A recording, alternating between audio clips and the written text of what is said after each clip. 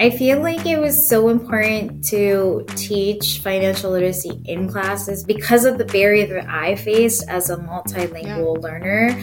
I want to make sure that they don't go through what we went through, what my family went through, right? Hello, everyone.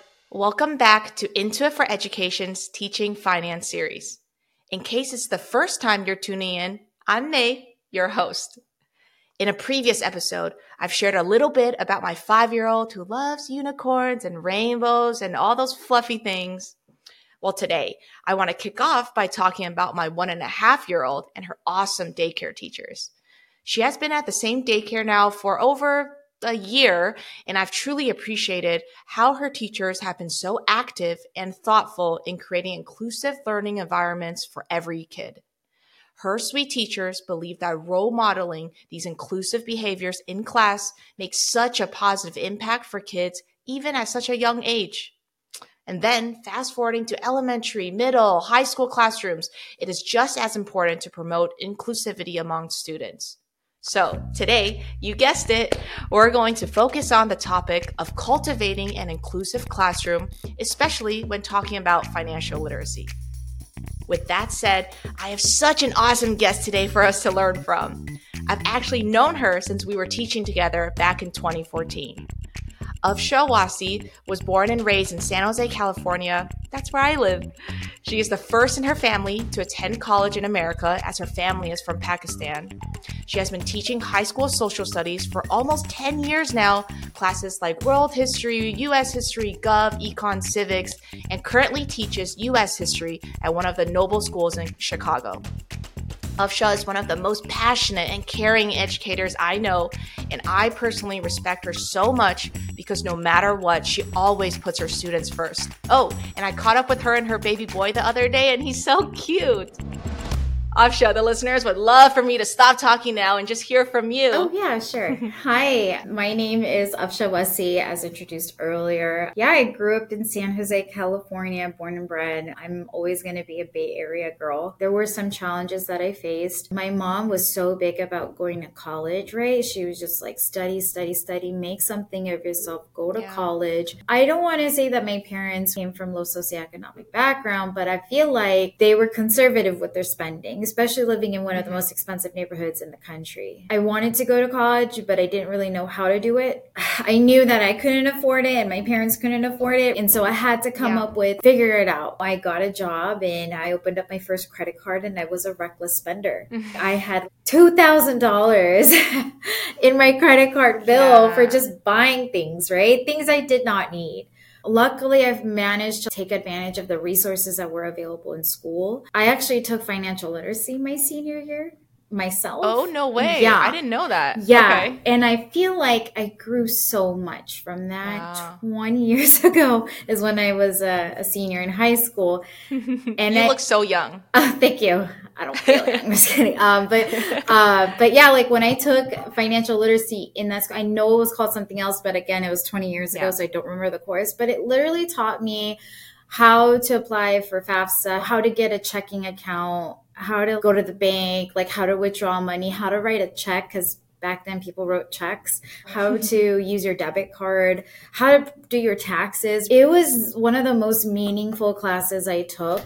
We had to do some extensive research and figure out, these are the scholarships we're getting. These are the financial aid assistance we're getting. How are we getting that? How much is college going to cost? How much money would we need to like board at a school on campus? Or what would be the difference between staying on campus as opposed to staying at home? And so I felt that really set me up for my future, especially the 5 years, because I realized that it definitely helped me financially. I want to go back to when you said you learned financial literacy in high school and kind of touch upon what you teach now and what you've taught previously. Sure. Just in general, why do you feel like teaching financial literacy to students before they go off to college or work just after high school, why is that so important to do now? I feel like it was so important to teach financial literacy in classes because, after checking in with a few of my students, I do serve a good portion of students who are first generation, just like me, first to go to college in America, right? And so to have exposure to these resources on campus during the class hour is very purposeful and meaningful.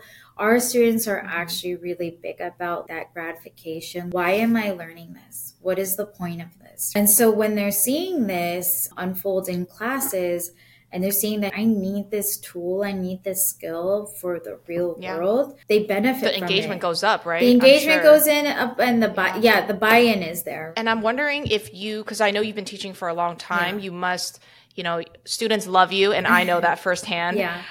If you keep in touch with students after they graduate from your class, and if you've heard from them how they're doing and what maybe you've taught them, or if they didn't have financial literacy, how it impacted them, in the future? So I feel like, first of all, because I teach history, I'm so big about identity, and I have students that talk a lot about who they are and where they come from and where is their part in society here in America. Do you see people around on campus that look like you, that share similar cultural backgrounds as you? I think that because of that, and I'm going somewhere with this, sorry. I have students who start to detach and not don't have that college going identity anymore, and they start to fail their courses, and these programs, financial aid assistance programs, start to be placed in probation period.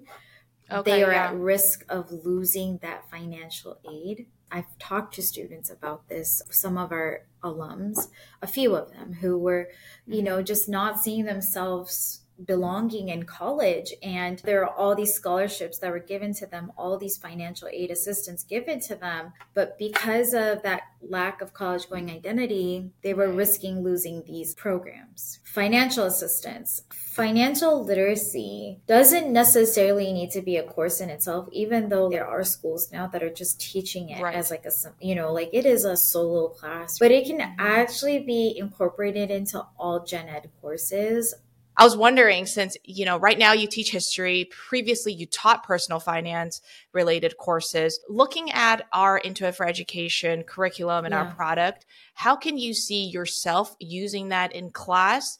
And what are some benefits that you see, compared to other curriculum? How do we make it applicable for educators and listeners here? I think one of the biggest challenges of going into teaching in general is trying to come up with curriculum of your own, right? We all want to teach something that we are passionate about, right? But there are some amazing resources out there, and you have something like Intuit for Education that has lessons for you that will set you up for your classes when teaching about financial literacy. You also get to incorporate and modify it to your teaching practice and values. So that's one thing that I would give advice to, is take advantage of these resources that are available for you, especially lesson plans, which can take hours to write, especially as a new teacher. I have students essentially go into talking about, what does it mean to budget? This was an opportunity for me to get students to think about their budgeting. And so what I appreciate in this lesson on budgeting is the fact that I can modify it and connect it to history and get students to look at the modules and get an understanding of what does it mean to actually budget. What I appreciate also about this curriculum is that given the fact that I'm a multilingual learner myself, it supports all students with learning needs and abilities. It's accessible for our diverse learners. I want to jump into the inclusive classroom part. So I want, if you can share with me, because I think you're such a good teacher in fostering that inclusivity among your students. I want to see if you could describe your culture of your classroom a little bit, and just what does creating an inclusive classroom mean to you? Okay. So first thing is that at the beginning of the school year, first semester, I always start the school year with identity. It's always woven into my lessons throughout the year. I'm really big about that, even starting with your name? Like, where does it come from? But I'm I love that. I'm also really big about with that identity piece. You're sharing a lot of vulnerable things about yourself. I create community agreements in this class where, we have school rules that we need to follow, but community agreements are more like we're coming together. We can all agree to these shared norms. That way we respect each other, respect the space that we come from, right? That we are in. I feel like because of that, it supports my diverse learners. I feel like with being inclusive in the classroom, that's like a part of my life, like my teaching practice. It's a part of my teaching identity. I'm so big about making sure every single student in the class, every single human that walks into my class is supported, and that every single lesson and content that I teach is reachable no matter the barriers that come in the way for them. So whether it's visual learning or audio support or, small group one-on-one support, I try my This is why I think you're such a good teacher. Oh my God. Truly. Thank you. Yeah. So that's like what I do. Just wondering, when you were teaching the financial literacy class, are there examples that you have where you purposely did, fostering that inclusive classroom within that subject of financial literacy? Because I know that could be really difficult to have conversation with students who come from all different backgrounds. I'm trying to incorporate some of my experiences into these classes because of the barrier that I faced as a multilingual learner. I want to make sure that they don't go through what we went through, what my family went through, right? So I do serve diverse people and so students, and so I want to make sure that this resources that I'm providing to them is reachable for all diverse learners. So when I taught about the roaring 20s, like people were recklessly spending. Let's be real. During this time period in U.S. history, I'm teaching, like people were recklessly spending, and then the economic downfall happened. There was a world depression, right? And then it was a president that came in and created these programs that we still use today. So I use this time and opportunity to teach students about what is Social Security? Do you qualify? Social Security came out of the Great Depression. What is FDIC? Is your money protected in the banks? Is your bank that you are banking with protected? I definitely try to incorporate financial literacy anywhere that I can. What's your favorite part about teaching now that you've done it for almost 10 years? What do you love the most?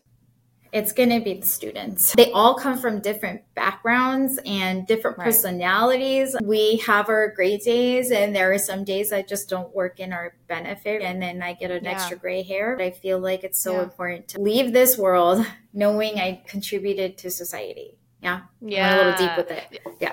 I don't know if it's because I know you or like it's just what you're saying, but it really resonates with me. I want to like tear up because that's so true. You know, what you said is so true. I think you are an expert in creating this inclusive classroom for your students. What advice would you give educators on doing that specific strategy? How does a teacher who maybe is just stepping into the space and wanting to do it, what would you encourage them to do and explore with their students? So I think the first thing I did was I shared my story and I told them my history and who I am and where I come from. And so when you share something so fragile about you, I shared a lot about the great things, but I also talked a lot about some challenges I faced in my life. And because of that, I did have every year, I always have students that felt that, they felt safe with me to express how they, what they experience in life. For me, I didn't know English until I got to school.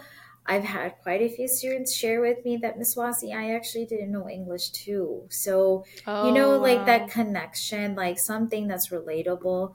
It's good to build relationships with students. They have one adult figure on campus that they feel safe with in being able to express their concerns or challenges that they're facing being on campus. My first year, 10 years ago, I don't think that class would say great things about me. I don't know. But you were there. Doubt that, by the way. You were there. No. But I feel like now, 10 years later, it's always hard.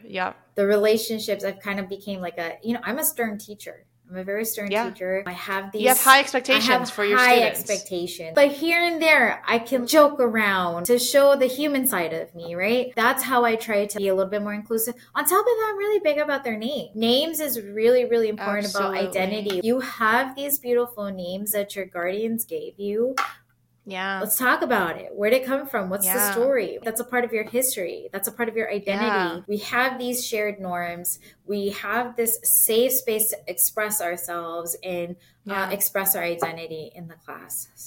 And I feel like a lot of times, like, students may be shy in class to say that their name matters or to correct the teacher if, they see that the teacher doesn't really care to learn about their history of their name or the pronunciation even, So, I think it's such a big deal that you care enough to really learn about your students. So, Afsha, thank you so much for joining me today. I think this is so special to me. Thank you for making the time. And I hope, you continue to grow with your students. And I hope educators can reach out to you if they find you online or LinkedIn or somewhere and connect and learn more. Okay. Thank you so much, May. Yeah, thank you. Wow, that was such a fun conversation. I've really missed working with Afsha, so it was extra awesome to be able to chat with her today. I want to remind you all to visit our professional development page at intuit.com/education, especially on today's topic of cultivating an inclusive classroom. That PD there is so good and I think will be really applicable for all educators. And as always, don't forget to subscribe to stay up to date on new episodes and join our educator community. See you next time, everyone.